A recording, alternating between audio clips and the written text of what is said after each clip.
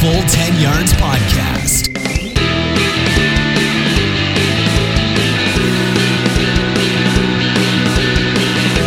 Yes, welcome in everyone. This is the Full 10 Yards Podcast, where of course every yard counts. Great show in front of us here today. Thank you so much for joining us.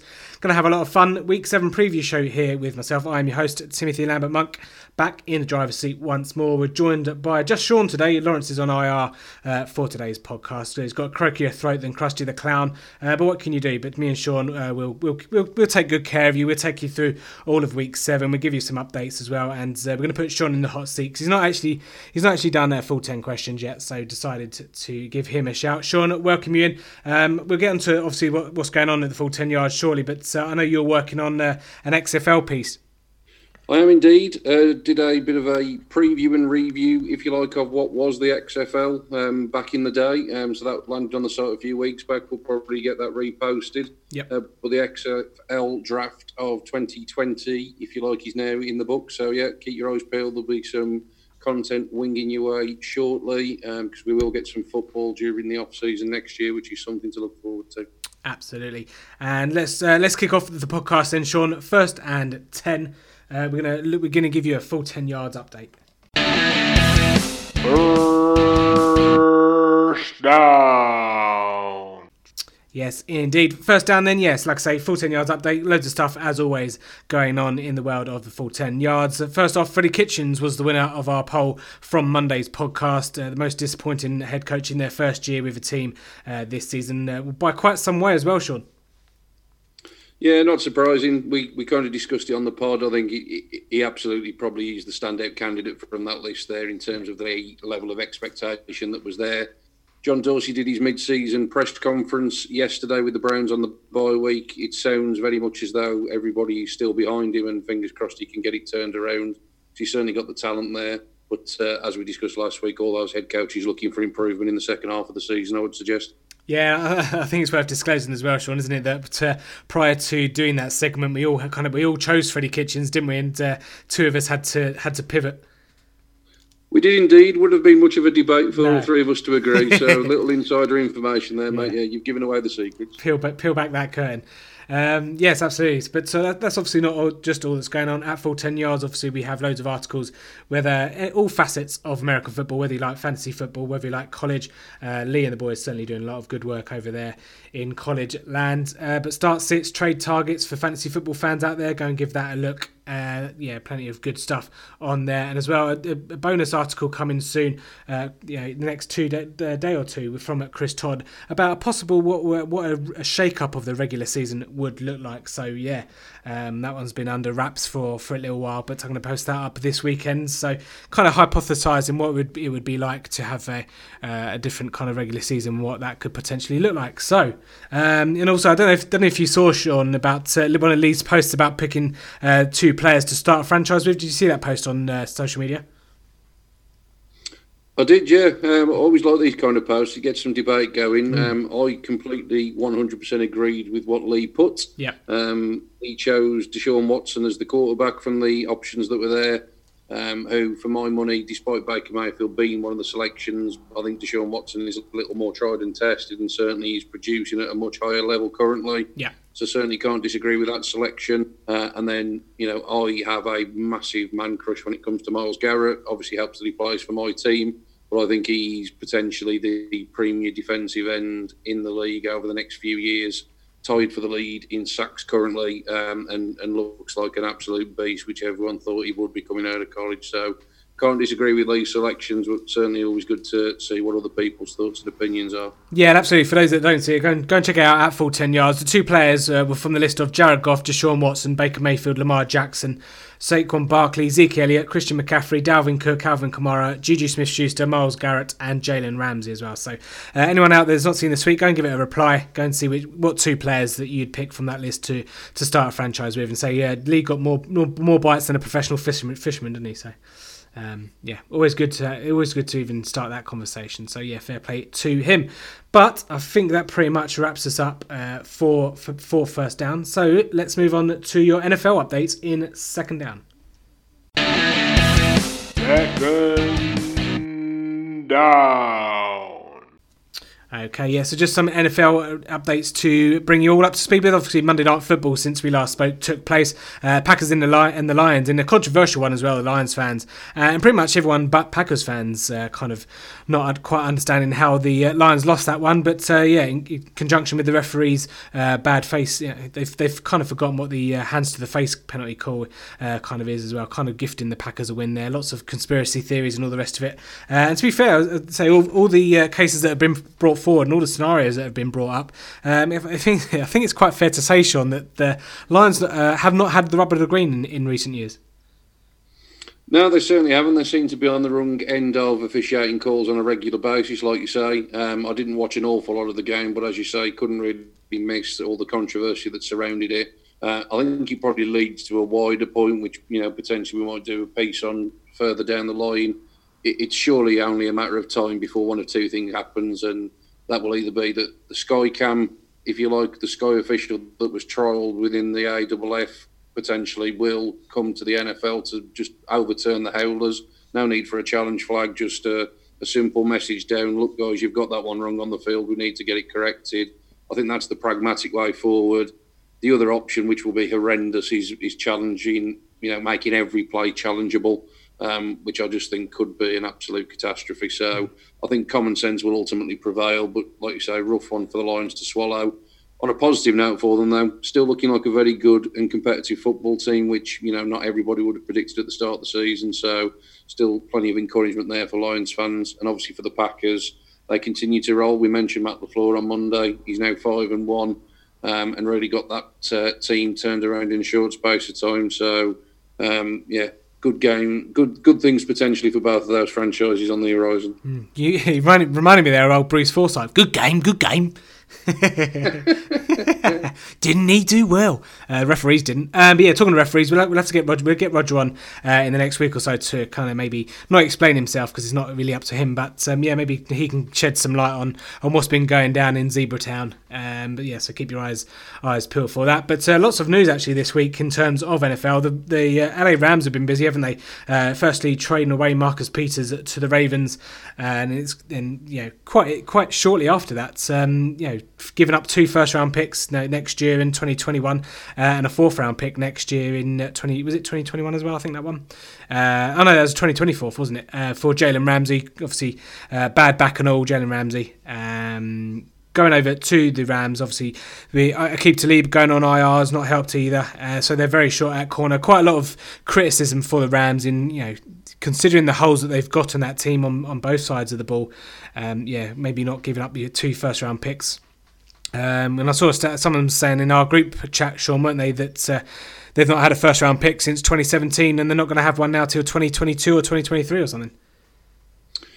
They're certainly gambling the future. There's no doubt about that. I suppose ultimately, I'm very much in the win now camp. I know a lot of people think about building for the future and trying to create a dynasty. I've been a fan of the NFL for a number of years and there's only ever been one dynasty. It's still going on, and that's obviously up in New England. For everybody else, it's can you get a win on the board now? And when I say a win on the board, that's obviously that Super Bowl ring. If it works, nobody will care if they don't have a first-round pick until 2033, let alone 2023. He's obviously an upgrade. I'm interested by his quote of bringing his swag to LA. Yeah, you look like a man, Tim, that will bring some swag with him. So if you were on the trade block, what swag would you be taking with you? That's a great question. That might be one for Twitter as well. What swag would I bring? Well, I'd bring my my pun belt. Belt just loaded full of guns and full of puns.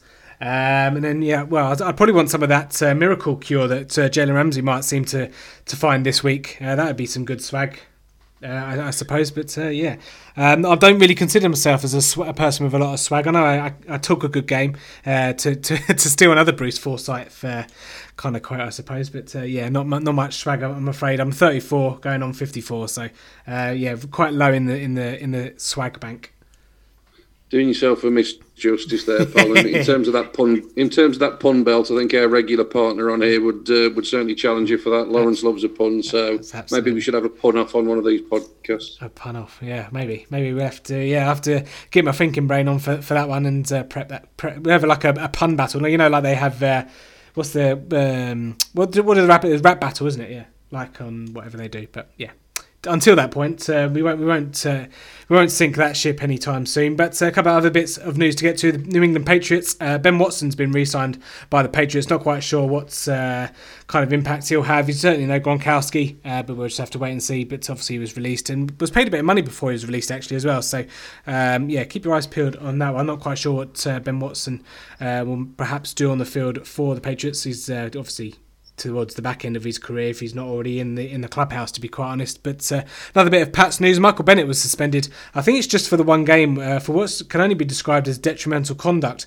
I think it's an internal thing from the Patriots, so a bit of an interesting. He came out immediately and apologised. So I haven't really read up too much about it, so I'm not quite sure what's going on there with Michael Bennett. But obviously a big loss there for the Patriots. A couple of quarterback bits of news: Brock Osweiler retires after 7 illustrious seasons in the NFL. God bless you, mate. God bless you. We'll see you in the XFL maybe next year or something. I don't know. There'll be a couple of starters that have been benched. Ryan Tannehill has been named the starter for Tennessee, and apparently Mariota will learn and grow from the benching. I'm not quite sure what's going to be learning, what's going to be growing there, but we shall see, as we like to call him. Someone called him the Hawaiian Mark Sanchez, which I thought was absolutely class. Love it. Try and make that one stick. Obviously known in these parts as Mr. Wet himself. Donned that last year. And then Ryan Fitzpatrick over in Miami will be the starter for the Miami Dolphins versus the Bills. Probably been thrown to the Wolves there. Luckily, I've got the Bills defence in a couple of leagues, so I'm happy about that kind of assignment. So we shall see. And then finally, talking of Dolphins, they've engaged with other teams in Kenyon Drake trade deals. So by the time this podcast's come out, I'll keep my eyes on NFL.com, but no trade deal as of yet. Any bits of news or any notes from you, Sean, at all? And just a couple of points just on those things that you've mentioned there. I think in terms of the Dolphins, if they trade away any more players, I think Roger Goodell came out this week and said he sees no evidence of tanking in the league. Yeah. I think if a team manages to trade away half of its roster, surely that's got to be as obvious as it possibly can be. Yeah. So it'll be interesting to see what happens there. Just in terms of the quarterback situation, I absolutely fully support the Ryan Tannehill one. I think he's a capable quarterback, and Mariota's been distinctly average for a long time. I'm not sure Tannehill's going to be the long-term answer, but he can't be any worse. And I think a kick up the backside as much as anything is what Mariota possibly needs. So I agree with that move. Completely disagree with the Fitzpatrick move, and this was the sort of fear I had with last week, that he comes in, does what he does, throws a few nice passes, gets the offense moving, but at some point you just know that he's going to revert to type. Like you say, if I was Josh Rosen, that might actually be a blessing in disguise to sit on the bench this week. I would imagine that Bills defence is licking its lips in anticipation. So like you say, plenty of news. Trade deadline in a couple of weeks' time, totting up. There's more rumours swirling, so like I say, keep your eyes peeled to our site as well as the NFL.com page, obviously, and we'll keep you up to speed. Yeah, absolutely. It's funny how some of these quarterback rooms have been kind of handled. Say the Fitzpatrick one's is a bit random. Say Josh Rosen, probably will be happy. But I'll also put in the full 10 look ahead, which should be out by the time you are listening to this podcast.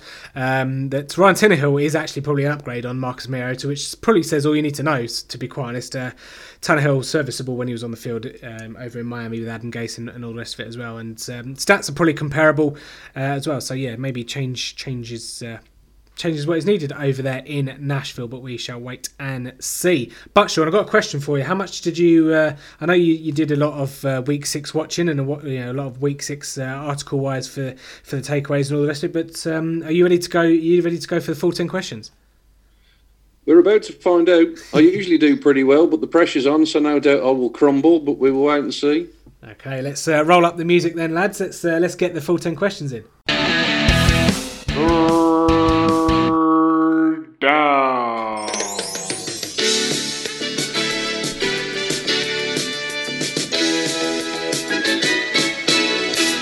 Okay, obviously, Sean, don't need to be telling you the rules. You are an avid player week to week. So we'll get straight into it, Sean. Week 6, 10 questions. Play along at home. Get your pens and papers out, as we like to say. Sean, I'm just going to go straight in and lead you in on 3, 2, and 1. Question 1. In Thursday Night Football, who was the only offensive player to score a touchdown for the New York Giants? Golden Tate. Question 2. How many points were there in the London game between the Buccaneers and the Panthers? Ooh, 37-20, 61. Okay, question 3. Name any of the 3 games that were decided by 1 point in week 6. Ooh, Monday Night Football, Lions, Packers. Question 4. Name the only touchdown scorer in the New Orleans Saints-Jacksonville Jaguars game. Ooh, that one's got me. I don't think it was a rushing score, so I'm going to go for a receiver. I'm going to go for... let's go Jared Cook. Question 5. Which player had the most passing yards in the Kansas City-Houston game? Patrick Mahomes or Deshaun Watson? Deshaun Watson. Question 6. Which team were shut out in week 6? Tennessee. Question 7. Which player recorded the longest touchdown after a 92-yarder? Robbie Anderson. Question 8. Which team won Sunday Night Football? Jesus. The Steelers. Question 9. How many field goals did Detroit kicker Matt Prater make versus the Packers?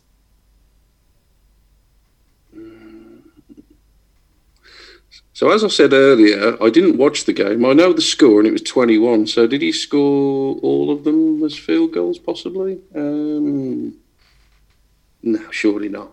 Let's go for 2. Okay, and question 10. Within 10 yards, how many rushing yards did Lamar Jackson rush for versus the Bengals? 152. There you go. Stop the clock. Now that last question. Right, okay. 2 minutes and 3 was your time. Let's go through these. In Thursday Night Football, Golden Tate was the only offensive player for the Giants. Correct. London game was 63 points. It was 37-26. So just the 2 out there, I am afraid. Name the 3 games decided by 1 point. Of course, Packers, Lions. Atlanta versus Arizona and Redskins, Dolphins was the other. Jared Cook was the only touchdown scorer in the New Orleans Saints game. Lovely touchdown that one was as well. Deshaun Watson did have more passing yards than Patrick Mahomes. I think it was by about 6 or 7. It was quite close actually. Both around the 320 mark as well, if I remember correctly. Which team was shut out in week 6? Of course, Tennessee Titans. That's why Tannehill is now at quarterback. Robbie Anderson, of course, the 92-yard reception touchdown from Sam Darnold was the longest touchdown in week 6 and of the season so far as well. So Pittsburgh Steelers get the job done over the LA Chargers on Sunday Night Football. Matt Prater hit 5 field goals against the Packers. It was 5 field goals and 1 touchdown. It was 22-23. So you had the right thinking, just didn't get the right amount of points. And then question 10, within how many rushing yards? 152. You've obviously seen that stat and got it ingrained into your brain. So 8 out of 10, 2 minutes 3 seconds. Not bad. Chuff for that, mate. Pressure was on, so I will happily take that. Yeah. I was also worried about getting the perfect 10 to be accused of cheating, so 8 out of 10 is more than reasonable. Yeah, we hit that. We made that subtly. Yeah, sure, made it subtle. But there we go. Okay, hope you did just as well at listening at home or wherever you are on the commute. But it's time now to get into the meat of the podcast. It's 4th down and time to go through all of Week 7's games. 4th down. So, 4th down is for all of Week 7's games. Just the 4 teams on the bye this week. Cleveland Browns, Tampa Bay Buccaneers and Carolina Panthers. Obviously, both of those teams coming back from London. And the Pittsburgh Steelers as well. Mason Rudolph getting another week to get healthy. But let's start with tonight's game. Thursday night preview. Kansas City Chiefs, Denver Broncos, AFC West. Sean, what are we looking for? We're looking to see if the blueprint has indeed been set. We talked about this Monday. Recent weeks, it's been a case of keep Mahomes off the field and run the ball. Broncos will look to do that with Philip Lindsay. Another decent performance from him last week. 15 carries for 70 yards and a touchdown. Ironically, averaged 4.7 yards per carry on the game, which is also his season average. So he is coming into some nice form. And the Kansas City defence, as we know, cannot stop that run game. 29th against the run. They're giving up over 5 yards a pop. So expect Lindsay to be the focal point for those Broncos this evening. The Chiefs, as we've alluded to in the last 2 weeks, have given up 132 yards on the ground to Marlon Mack and 116 yards to Carlos Hyde.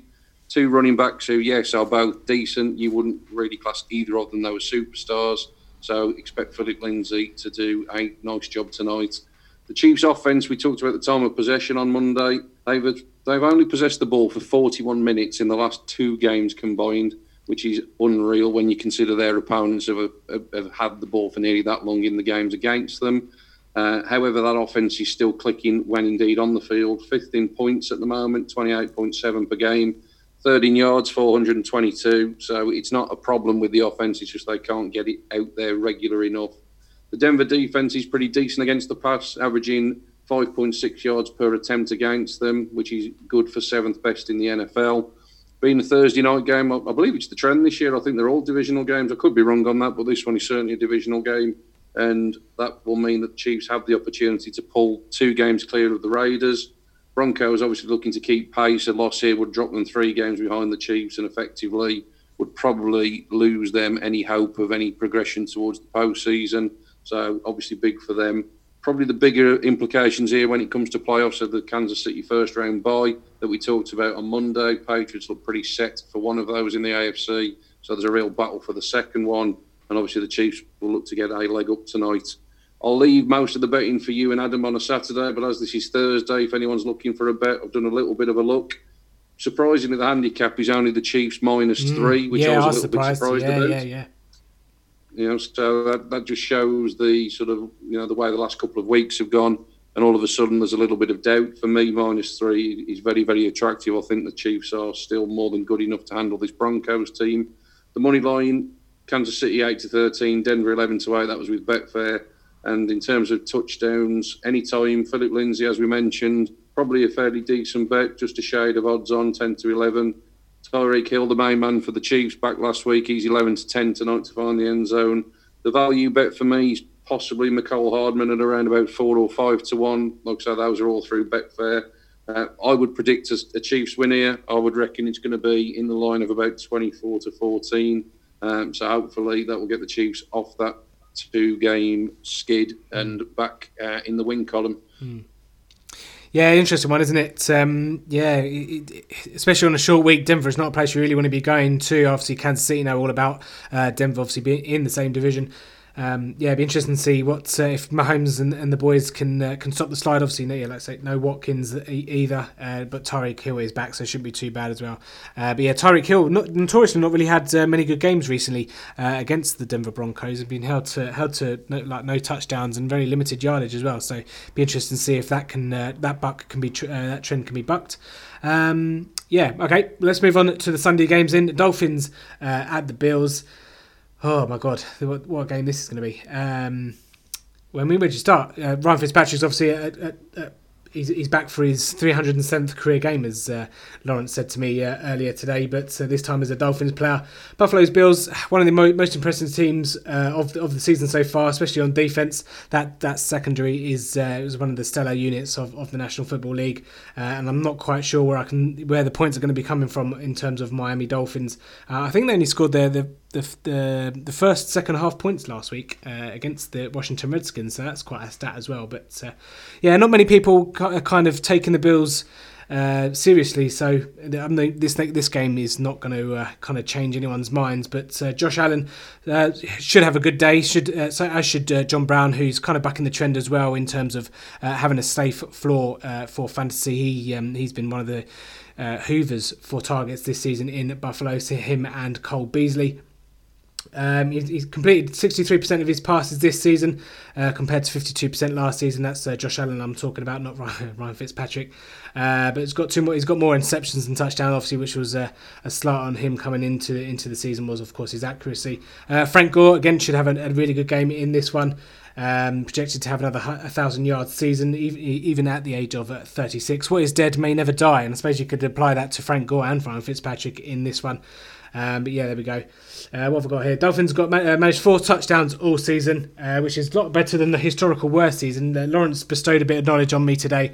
The 1934 Cincinnati Reds managed 10 points in 8 games before folding and becoming the St. Louis Gunners and scoring 27 more to end the season with a combined 37.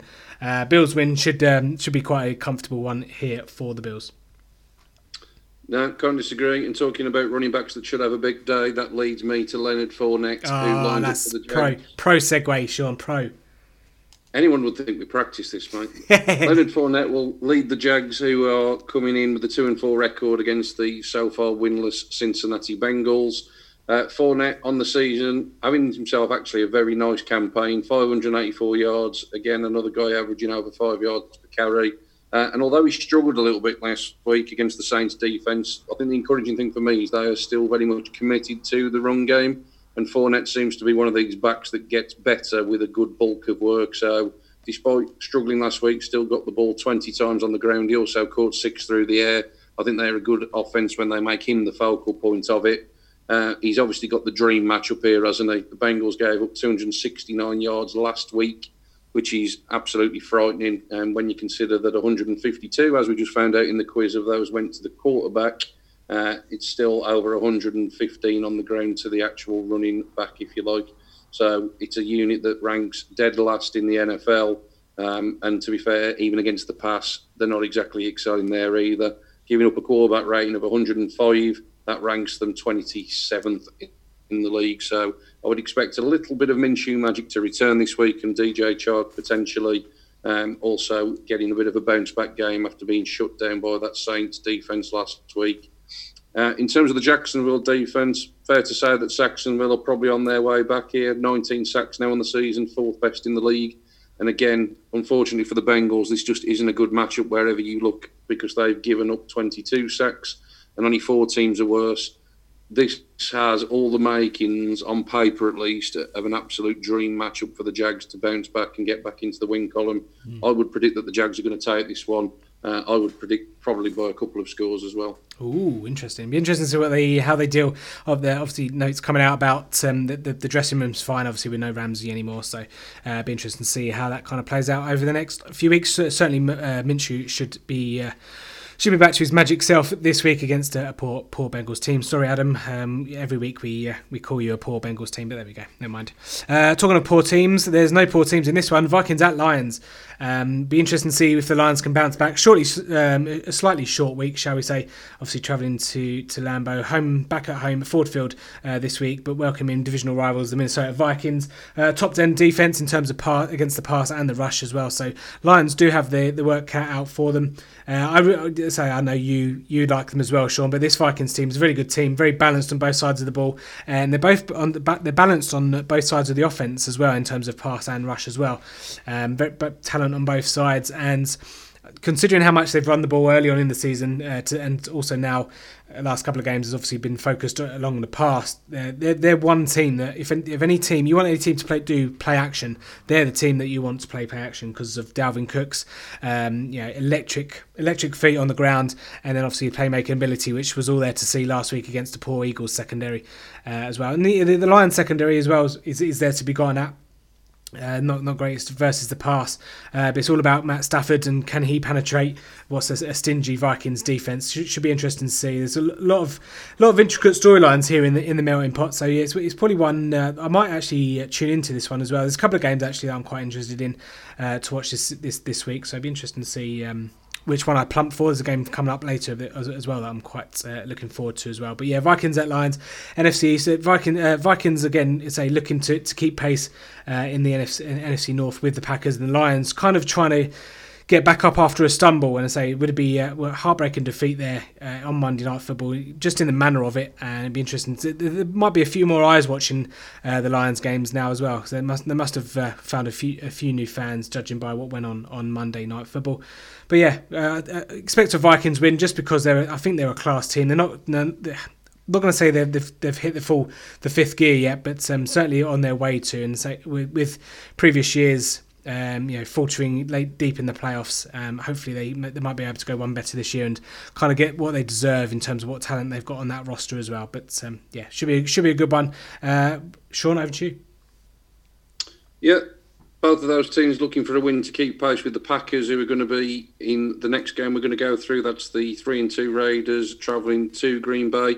This isn't a game that's played all that often, and in recent times, it's fair to say the Packers own this rivalry. They've won the last 7 that have been played, including the second ever Super Bowl. Yep. Last time that the Raiders beat the Packers was actually all the way back in 1987, so like I say, certainly recent dominances with the Packers on this one. Aaron Rodgers, spreading the ball around. He's hit 14 different targets this season. However, he's missing his favourite weapon in all likelihood again. Devontae Adams is out with the dreaded turf toe injury. And as we talked about a few weeks ago, this Packers unit is looking better collectively because they are getting play from the defence and they are getting good production out of the 2 free agents, Smiths, that they got in the off-season, Preston and Zadarius, both getting to the quarterback with regular occurrences. So, again, look for that defence to come to play. Raiders probably hated having their bye week this week. They've obviously come off the back of a 2-game winning streak, including that big one in London against the Bears. Derek Carr is what he is. He's serviceable, not necessarily spectacular, but he has completed 73.3% of his passes, so he certainly is accurate with the ball, and he's getting the offence moving. Josh Jacobs really had his breakout game in London. Be interesting to see how that goes. And a player who's been rewarded this week for his good play with the Raiders is Darren Waller. He's been re-signed through 2023. Very promising tight end, could potentially turn into one of the best at the position. He's signed up through 2023, as I said, average of $9 million a year, which in a couple of years' time may look a very sensible move indeed. Raiders have reached out as well for a little bit of wide receiver help. They brought in Zay Jones from the Bills. Obviously didn't do a lot there, but they'll be hoping to get something reignited with him. I think this probably won't be the most explosive of games offensively. I think the defences will probably be the dominant units. I would suggest that the Packers will probably squeeze this one out, and that'll move them to 6-1 in the division. So that Vikings-Lions game you just mentioned there probably takes on even more importance to him. Yeah, no, absolutely. And another divisional game here on the slate. Texans at Colts. Crucial AFC South divisional game. This one will go a long way into deciding who this division winner. Let's not forget these two teams last year. I think 1-5, didn't they? Before both going on massive runs. And in Indianapolis, the Andrew Luck led Indianapolis. God, that seems like a long time ago, doesn't it? Smashing the Houston Texans in the division in the wild card round of the playoffs. But generally, Indianapolis Colts kind of have the number of the Houston Texans in previous years, winning 4, and they only lost coming in overtime back in the first game of last year. Colts coming off the bye, Texans coming off beating the Kansas City Chiefs, so he's not quite sure which one's the best one to be coming off, but obviously a big part of that. Deshaun Watson's not been sacked in the last 2 games, and like I said, I mentioned on Monday's podcast and on the I think I mentioned it on Look Ahead or the Takeaway. Is that a case of was it the opponents they faced? Obviously the Falcons. And the other team now currently escapes me, but was it a case of the line getting better for the offensive line for the Houston Texans?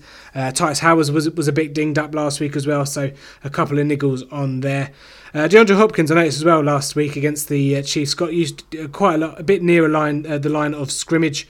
Fuller should have had 3 touchdowns for over 100 yards on the drops that he had, so Watson could have had actually a mental game in Arrowhead. But like I did mention as well, Watson showed his maturity, showed his grit and focus when down in that hole in Arrowhead. Lots of other, probably 99% of other quarterbacks would have just shied away and turtled up. But not this Deshaun Watson and this Texans team. They're covering their holes quite a lot in terms of what's lacking on that team. This is going to be a fascinating matchup as they travel to Lucas Oil. Like I say, divisional game, and say the winner of this one will have not only the head-to-head, but will still march on the division. Yeah, looking forward to that one in the early window. And another early window game for you here. The Rams at 3-3. Quite unbelievable to say that with Sean McVay at the helm, but they are only at 500. Dream matchup this week, though. Over to the Falcons, sitting at 1-5. And Lawrence, my friend, I know you're not feeling very well, but no way on earth can you ever advocate bringing Blake Bortles off the bench. Jared Goff may well be having a stinker. He may well only have an 80.8 passer rating on the season and ranked 27th. That he may have only got 78 yards last week. But surely to God, Blake Bortles is not the answer. Maybe that was a sign of Lawrence starting to deteriorate. Yeah, absolutely, man. Absolutely. That and the Lamar Jackson man crush, but we'll get onto that in a minute. Absolute dream matchup here, though, as I say. He gets the Falcons defence that's surrendering the 3rd worst quarterback rating in the league. Averaging 8.3 yards per pass attempt against them. They're also ranked dead last in 3rd down, allowed 56% of the time. If you get a 3rd down against the Falcons, you are converting. So this defence does not get off the field. And it's a real shame because Matt Ryan is certainly not the issue. Had yet another good game last week. Didn't throw any interceptions, threw for a ton of yards and plenty of touchdowns, but ultimately came up short yet again. Interesting to see how that Rams secondary goes this week, as you alluded to earlier. Aqib Talib hit IR as well as the trades that we mentioned. So it's Matt Ryan who gets the Jalen Ramsey debut to go against. I'd imagine Jalen Ramsey will be keen to prove a point, and that will obviously be a bit of a marquee matchup because you would assume that he will probably travel with Julio Jones. That'll be wait and see, but certainly Ramsey will be looking to make a splash in his first game. This Rams defence has been pretty middle of the road, so they'll obviously be looking for Ramsey to make a big impact. They've obviously now got impact players, not only up front with Aaron Donald, but certainly now on the back end. I think this is a massive bounce-back game for Jared Goff. I think he's a bit of a sleeper for any of you that play daily fantasy or anything like that to start as your quarterback this week, because like I say, I can just see him throwing for an absolute ton of yards. Again, for me, I think the Rams win this one and win quite handsomely. I think similar comments apply to the 49ers, who are 5-0, currently travelling to the Washington Redskins, 1-5. Again, this one shouldn't be close, and I hate to say it, 49ers probably going 6-0 here. But what I will say is, if the 49ers don't make the playoffs from 6-0, my victory lap is going to be a victory marathon, to be quite honest. So, fingers crossed. Cross all your fingers, cross all your toes. But there we go. Again, 49ers defense should feast in this one against the Washington Redskins team that, let's face it, is not very good at all. Trent Williams or no Trent Williams.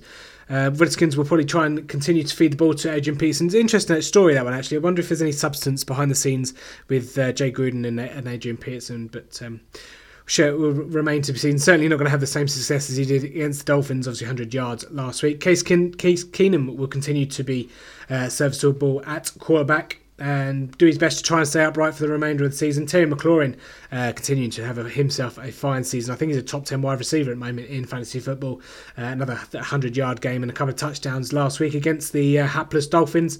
But going up against the 49ers secondary and Richard Sherman and all the rest of it. So that should be a good matchup as well. See how he goes up against one of the veterans of the game. But San Francisco going to do what they continue to do: hide Jimmy Garoppolo, use their run game, Kyle Shanahan's brain to get yards from the running backs, Tevin Coleman, Matt Breida, Raheem Mostert, Jeff Wilson, all the rest of them. He's sticking anyone else behind there. Even me behind there will get yards behind that offensive line with Kyle Shanahan. But it should be a double-digit lead early on here for the 49ers. This one shouldn't be close. But it is a West Coast team going over to the East side, so who knows? Funny things that have happened. They certainly have, and just to round off your early window, I seem to have drawn all the games this week that don't seem to field defences, which is great if you're looking for plenty of touchdowns. So I've got to finish us off the Cardinals with that horrible-looking 2-3-1 record going across to New York to play the Giants. Kyler Murray probably had his best game last week. Again, obviously, bearing in mind it was against that Falcons D I've just talked about.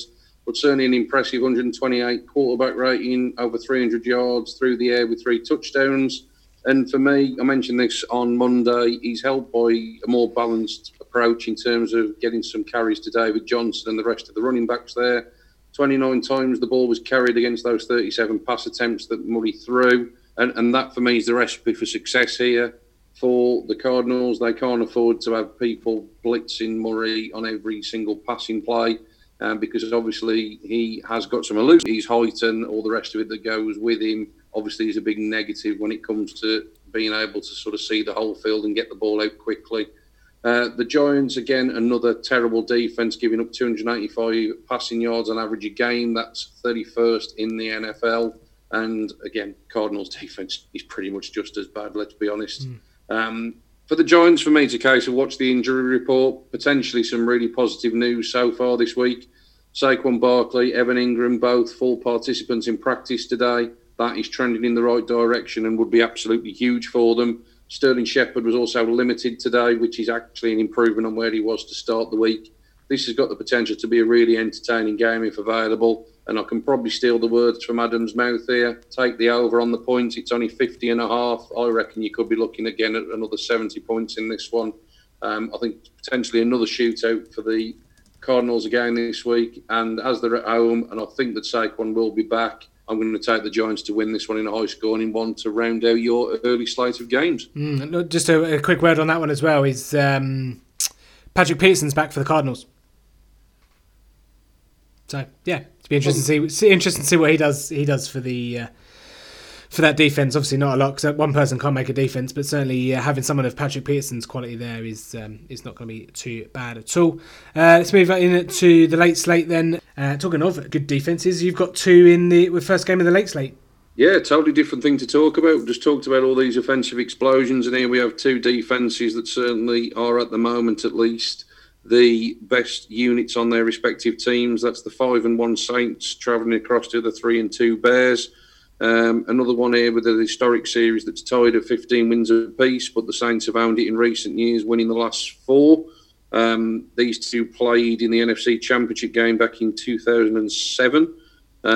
Teddy Bridgewater, he's at the impressive 4-0 record since replacing Drew Brees, where all Saints fans gasped and thought that could be the season gone. Teddy's done a sterling job, including last week's win against the Jaguars. And for the Saints, if you haven't got the surname of Thomas or Kamara, then you may as well ask for divine intervention to get fed the ball.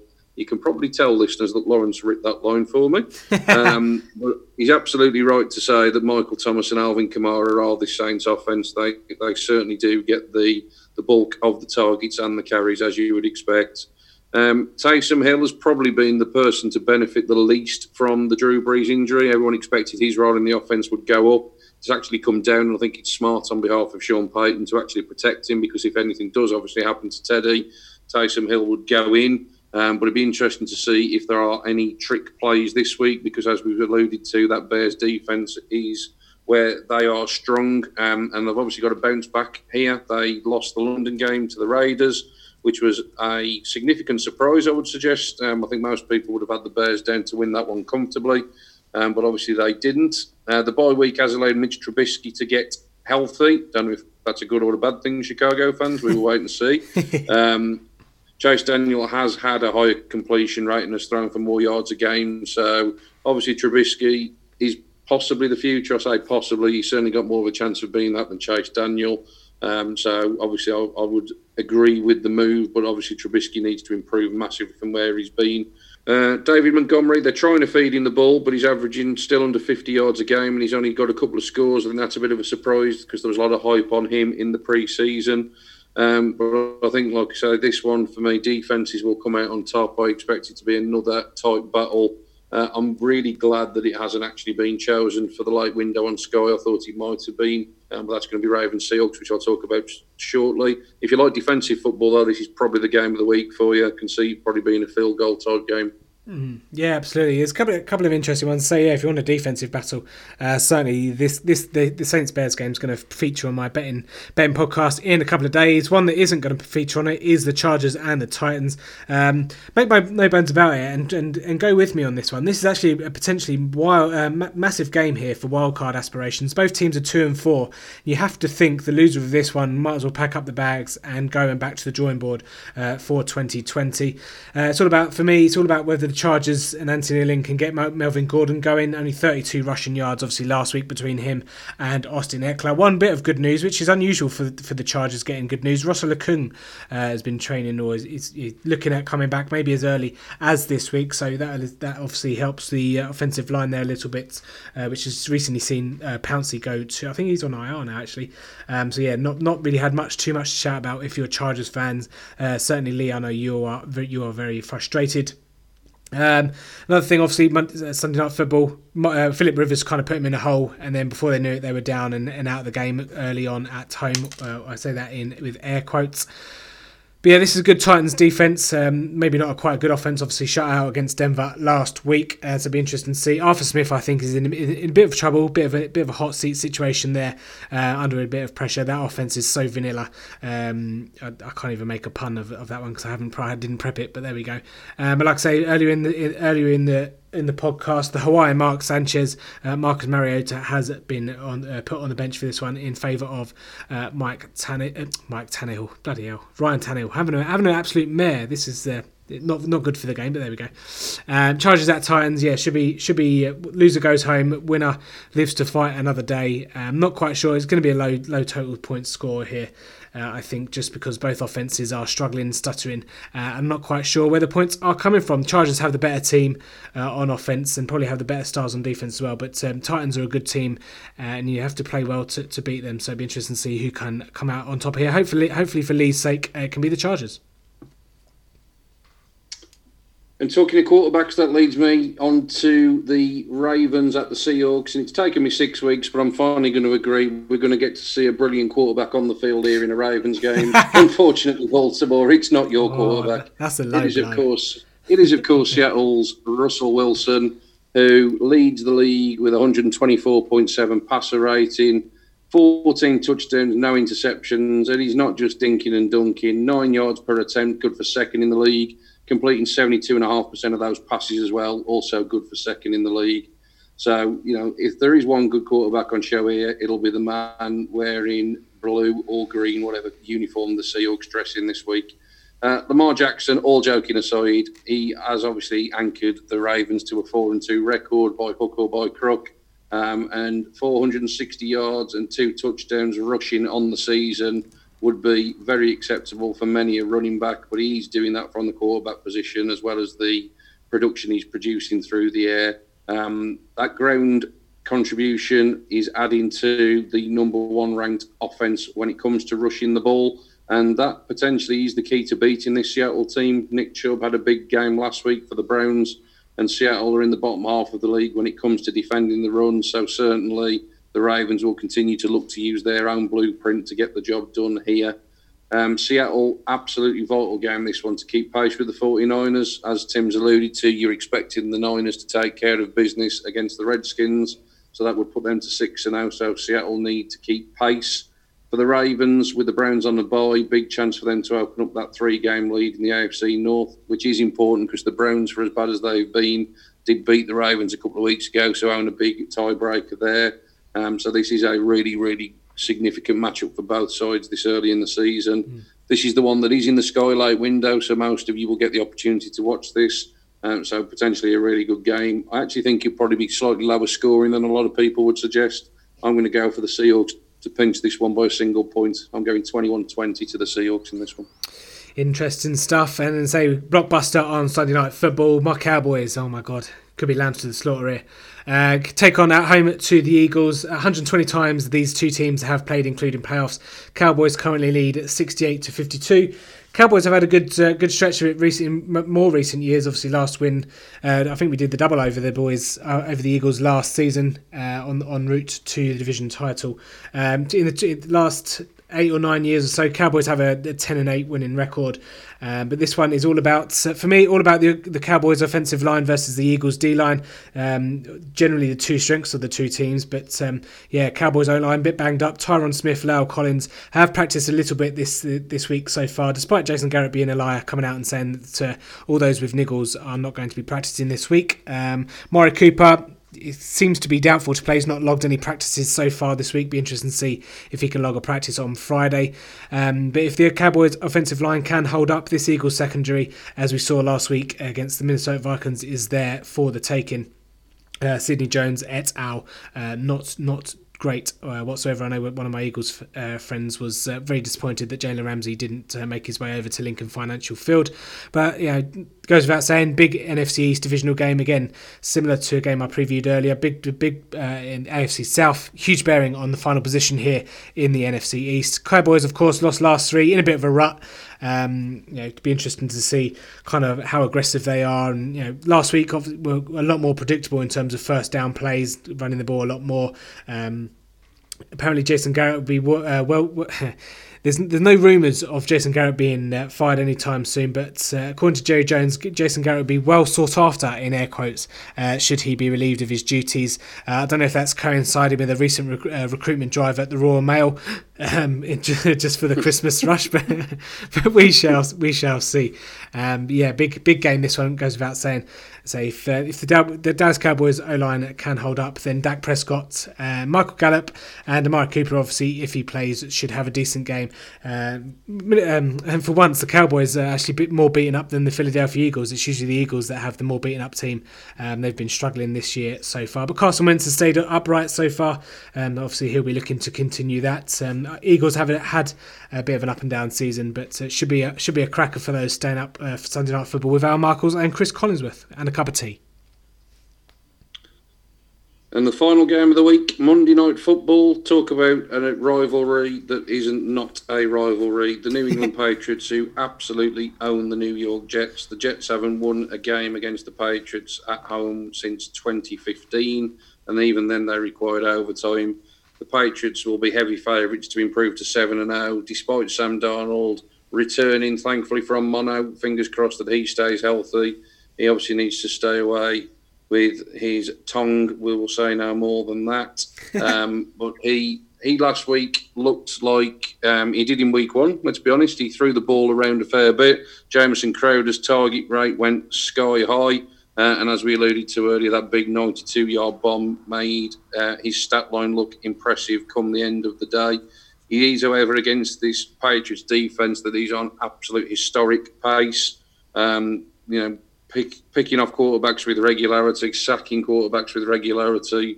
They always seem to fall on a fumble. And despite the offensive issues that we've talked about, surprisingly, one stat that's come out is in terms of the Patriots tight ends combined, 9 for 169 and 1 touchdown on the season. If you think about how big a part of the offense Rob Gronkowski has been down the years for New England, no one's ever going to replace Gronk. But ultimately, you would expect far better production than what they have seen, and maybe that's why Ben Watson has returned. Maybe he'll do a little bit more than everyone expects. He certainly can't do any worse than 9 for 169 through 6 games. Let's put it that way. That sounds like a one game stat line from Gronk, doesn't it? It certainly does, mate. It certainly does. And like I say, when you think about, like I say, how consistent that production has been for that sort of 10-year period to sort of go from that level of production to what they're getting currently, it's not really a surprise that they're struggling offensively. Still going to have more than enough here, I would suggest. The Jets obviously got a big surprise win last week. I can't see them getting 2 in a row. So the Patriots more than likely going to move to 7-0. And realistically speaking, when is that first loss going to come? Yeah, absolutely. I know. Lawrence had a look on the full 10 look ahead about the potential 16-0 season there for the Patriots. It's looking more and more likely as each week progresses. But that concludes the Week 7 look ahead. So going to turn it over and down, Sean, and we're going to go one bold prediction before we get out of here. One bold prediction for the weekend. We'll let you go first. Okay, my bold prediction. I've mentioned a couple of these guys during the rundown of the slate of games, and I'm going for a couple of runners both to break the 200-yard barrier this weekend. I'm going for Leonard Fournette to get 200 yards on the ground against the Bengals, and I'm going for Saquon Barkley, fresh off an injury, to also go for 200 yards at home against the Cardinals. So 2 200-yard rushes for me is my prediction for this week. Okay, I'm going to round off. I'm going to be a bit controversial, and I'm going to say that the Denver Broncos that beat the Kansas City Chiefs. I just think Mahomes, when his ankle got a bit antagonised on Sunday, didn't didn't have the same zest. It doesn't have the same. I'm not going to say enthusiasm. Probably the wrong word, but just didn't have the same thing about him, same aura. Once that ankle that got niggled. So on a short week, travelling to Denver. And I'm not saying Denver are world beaters, but recently shutting out Tennessee, going to be a bit buoyed by that. No Sammy Watkins. I just got a funny feeling Broncos could put the thrillers up the Kansas City Chiefs a little bit, and they potentially could blow that AFC West wide open. So that's what I'm going for. Yeah, it'll be interesting, Matt. I think it's going to be a tighter game than a lot of people expect. And as I said earlier, I don't think the books have got it quite right with Chiefs -3, but I certainly don't think it's going to be a blowout. So you could be onto something there. Just to shout out for Lawrence, because he did provide us with his bold prediction for the week ahead of time. Get well soon, mate. Yeah. He's going with the Bears to win this weekend against the Saints, but to do so without scoring an offensive touchdown. Ooh, it's certainly a candidate, isn't it? Certainly can. Well, we just mentioned Mitch Trubisky. He obviously needs to improve. David Montgomery, like I say, not really producing to the level that you would expect. So, like you say, all the building blocks are there for that to potentially come to fruition. Question will be, can they keep that Saints offense quiet enough if they shut down those two big weapons that we talked about earlier. Yeah, of course, only just the one touchdown from Jared Cook last week against the Jags. Similar decent defense, and then of course the Saints didn't score a touchdown when beating the Cowboys. So yeah, roles could potentially be reversed there. With the Bears, but we shall wait and see. But that is going to wrap us up for the podcast. Hope you all enjoyed it. Don't forget you can get in contact with us at Full 10 Yards on Twitter, on Instagram and Facebook as well. Thank you all so much for joining us. We'll be back. I'll be back in a couple of days with Adam, and we give you all our best bets for Week 7. Thank you to all those that go on the website, read our articles, and obviously you guys that are listening right now. Really appreciate you, letting us between your ears and in your eyes as well. But until Saturday, it's goodbye from Sean. Cheers, Paul. Thanks a lot, mate. Enjoyed it. And it's goodbye from me. Shout out actually as well, Kev Cadle, 2 years since the big man passed away. So, in the great and late words of Kevin Cadle, it's bye-bye for now. Bye-bye.